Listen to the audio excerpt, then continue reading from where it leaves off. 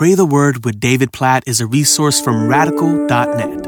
Isaiah chapter 54, verse 5. For your Maker is your husband. The Lord of hosts is his name. And the Holy One of Israel is your Redeemer. The God of the whole earth he is called. Is this not an awesome verse? Just hear all the different titles for God. And not just for who he is, but who he is in relationship to you and me, to all who trust in him. He is your Maker, the one who formed you, fastened you, created you. Your Maker is your husband. This picture of the marriage relationship between God and his people, that as a husband loves his wife, so God loves you. He is the Lord of hosts, the Lord of heavenly armies and angels. That's his name. He's the Lord of hosts. He is the Holy One of Israel. So that's the fourth title for God here, the perfect one who reigns over his people, the Holy One, the one who is without error, the one who is without equal, the incomparable one. What we read in Isaiah chapter 40, to whom will you compare me? Who is my equal, says the Holy One. He is your Redeemer.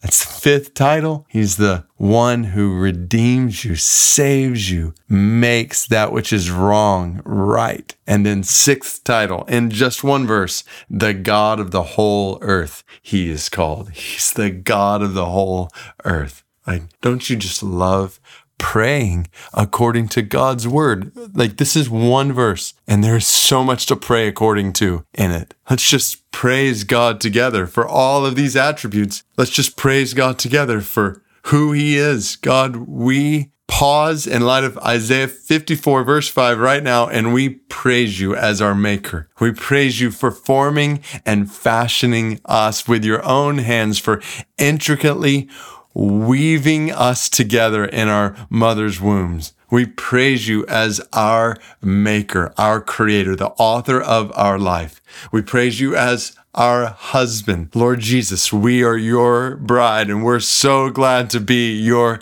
bride. We praise you for loving us, for laying down your life to make us your husband, to bring us into a covenant relationship with you that is surer than any marriage could ever be in this world, an ultimate marriage covenant with you as God. The Lord of hosts, we glorify you as the Lord of heavenly armies, the Lord of angels, surrounded right now by myriads and myriads of angels worshiping you. This is your name. You're the Lord of hosts. You're the Holy One. There is no one like you. No one compares to you in your greatness, in your beauty, in your glory, in your majesty, in your love. All of your attributes are holy. All of your attributes are perfect. All of your attributes are incomparable. We praise you as the Holy One, our Redeemer, the one who has saved us from our sins, the Lamb who was slain to pay the price for our sins, to redeem us, to purchase us for God. We praise you, O Lord God, our Redeemer.